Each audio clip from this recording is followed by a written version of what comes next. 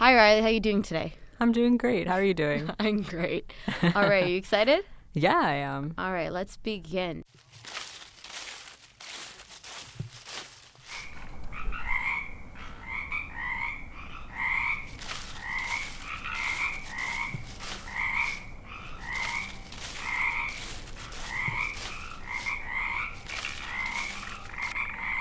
Hello, this is Aisha Khan, one of the hosts of Iconocast. Welcome to episode 3.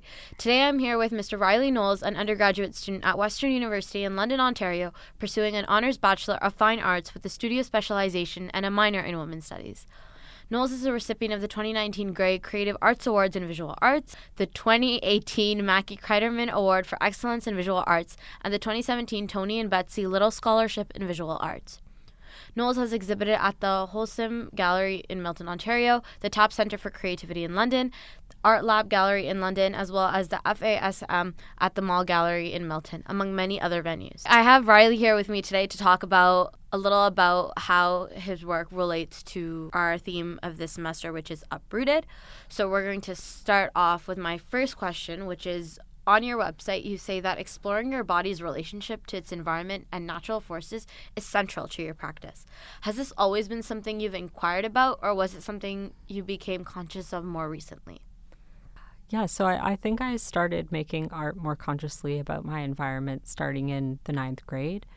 I have a real love for the different landscapes in my neighborhood. There's this interesting juxtaposition between suburbia and then these agricultural spaces and man-made ponds where native species try to take over, and there's sort of these beautiful blooming spaces of what you imagine that area looked like if there were no people there. And that started becoming really prominent in my work when I started high school. You were our cover artist for Mythic last semester and had quite a few pieces in the publication. The Mandrake Field and the Bloodletting in particular also seem to engage with the concepts behind this semester's theme of Uprooted. Could you describe those images for our listeners and discuss where the intersection of the natural world and the language of mythology and folklore lies for you? I think I've been thinking a lot in the past maybe 1 or 2 years about how this dichotomy of life and death doesn't really exist. At least that's how I feel about it. I think that they're really the same thing, and just trying to piece out that really wild idea, trying to figure out like where does life start and death begin and vice versa. So in the Mandrake Field, I was thinking about imagery and mythology where life and death sort of coexist in this one place. So I was thinking about the mandrake plant, which in medieval mythology has a human form, and when it is pulled out of the earth, it screams and it kills whoever hears it. I was thinking about this strange force that's both plant and human that exists in this strange, like, liminal space of being a living creature, but also bringing about death. So yeah, the Mandrake Field was thinking about that strange in-between place. And then Bloodletting was, I'm not really 100% sure about what I was trying to say when I was making it. I think I'm still working that out, but I was definitely thinking about my love of nature and the concept of naturalness and how naturalness is put up on a pedestal, and what it means to be a trans person and value naturalness, because I think there's a lot of discourse around whether or not medically altered trans bodies are natural, and trying to figure out where I exist within that thought and that feeling. Definitely, that's something, putting naturalness on like that sort of hierarchy of like what exactly is natural is something we also discussed in our first episode of this series. We were talking about death and decay, and you recently had an exhibition called A Long Way Deep with Sarah Desmarais and Andrew Fraser. I know it looked into the themes of death, decay, and underworlds, among other things, as well as the relationship between your body and the environment. Can you describe some of the pieces from the exhibit and tell us a little bit more about the concepts you were exploring in particular there? Yeah, one of the pieces I had wanted to do a really long time and which I got to do for this show was a sculpture I made called Funerary Doll. And I was thinking a lot about making artworks that are really gentle on my environment in their creation and in their inevitable decay. And I was thinking about that in relation to my own body and how that decays over time and what will eventually happen to that body and how my body is an accumulation of the environments that I've been in. So I made this doll from clay that I dug up from my parents' backyard, and then I held it together. Like it wasn't a fired clay, so it was quite crumbly. So I was able to hold the pieces together by dipping them in beeswax, and then I put it in this sort of coffin-like box, which I decorated with fabrics that I had dyed with wildflowers from around my home and little bits of things that I'd collected over my childhood, sort of being a sort of scavenger type personality. And for me, that was something important to make. But I had also made a collage out of some more fabrics that I had been dyeing for the past few years, which were also sort of collated together with beeswax. And it was about making something that can die, as I think that it's a reflection of the body that's making it. And I think that everything should have the opportunity to fade away. You've talked about dichotomies of taming and wildness, and I love your phrase, sympathetic monstrosities. What do these things mean to you, and what makes them such important topics for your art? Yeah, sort of the dichotomy between the tamed and the wild.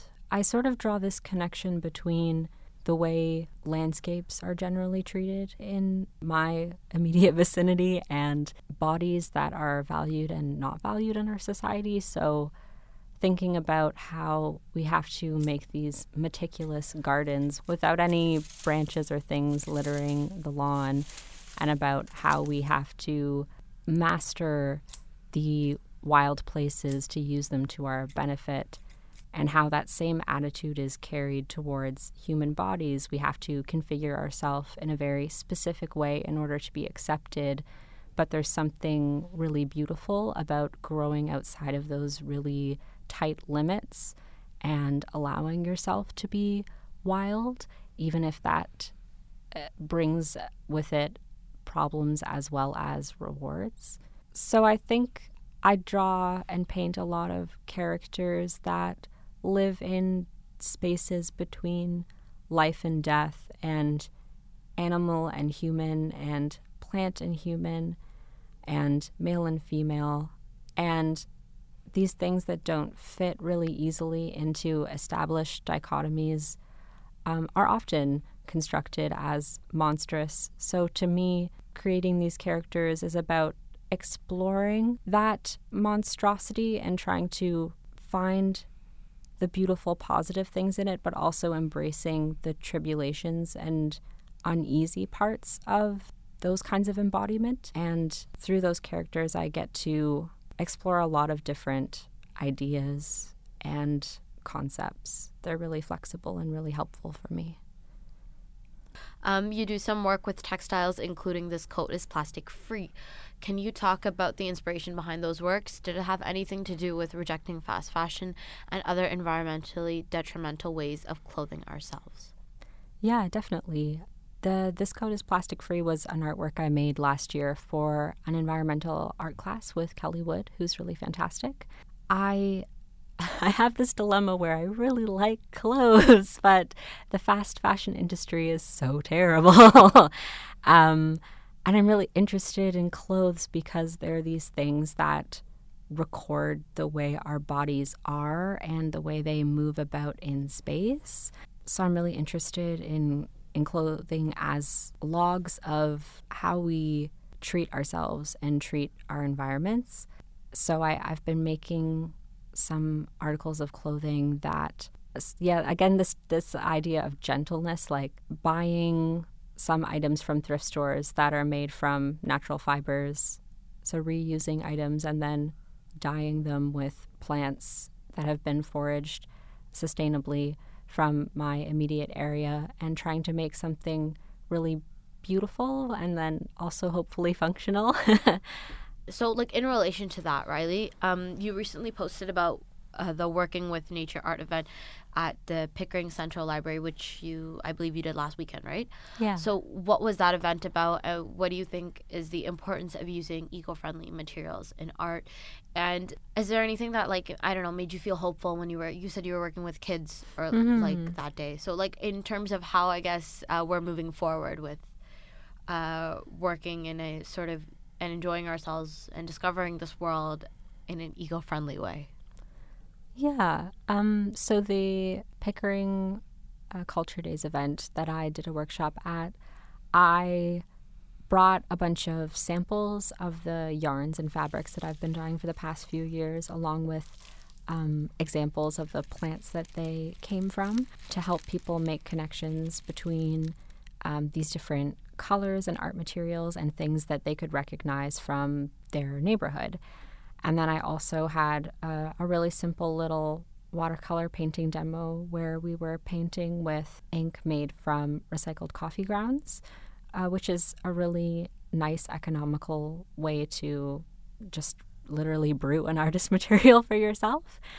And it was really, really lovely. People were really interested and asking lots of really thoughtful questions about the plants and the process of making these things.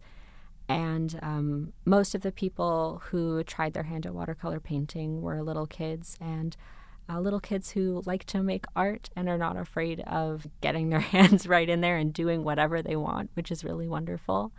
I had one or two older kids who were really curious about the process of making these recycled materials specifically and asking really good questions about the plants that they came from and how to do that themselves, and that was really encouraging. I think that probably more and more kids are going to grow up into this knowledge of the crisis we're in right now, which wasn't necessarily something that I had when I grew up in, which is quite sad, but it's unfortunate, but I feel a little bit encouraged knowing that there are people in this world who've always been on high alert about this, and hopefully they will take that panic into their youth and adulthood and they can help out. Definitely. Yeah. We need that. But yeah, it's come to that point where, I mean, raising awareness isn't enough. We actually need to be doing things. At least the awareness is being made. Yeah. I also wanted to ask, you mentioned earlier, it's piquing my curiosity, like how find yourself at odds with the idea of naturalness. And for example, when I hear naturalness, I'm thinking of like all green things and stuff, but technically everything's been touched by man, you know?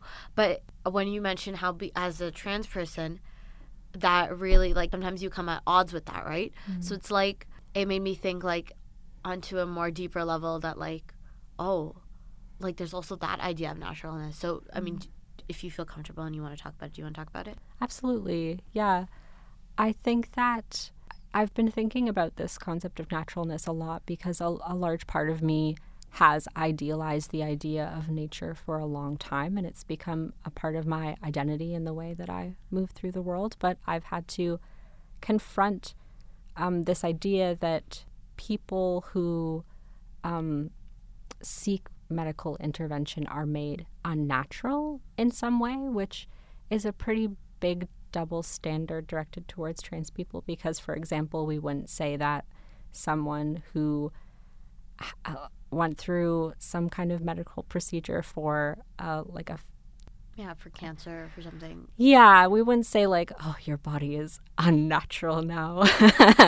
Even an amputee. Like, now that I think about it, like, you wouldn't do that. No. And maybe that's like not a good example to be comparing trans people to like people with kids. But true. Maybe that, yeah. Yeah. And I think that I've had to, I've come to this thought that the idea of naturalness isn't really helpful in describing the world because I I think about houses created by people from concrete and bricks, and the houses made by bees, for example, and their beehives. And I think those things are the same. They're just different ways of manipulating our environments to create things for ourselves.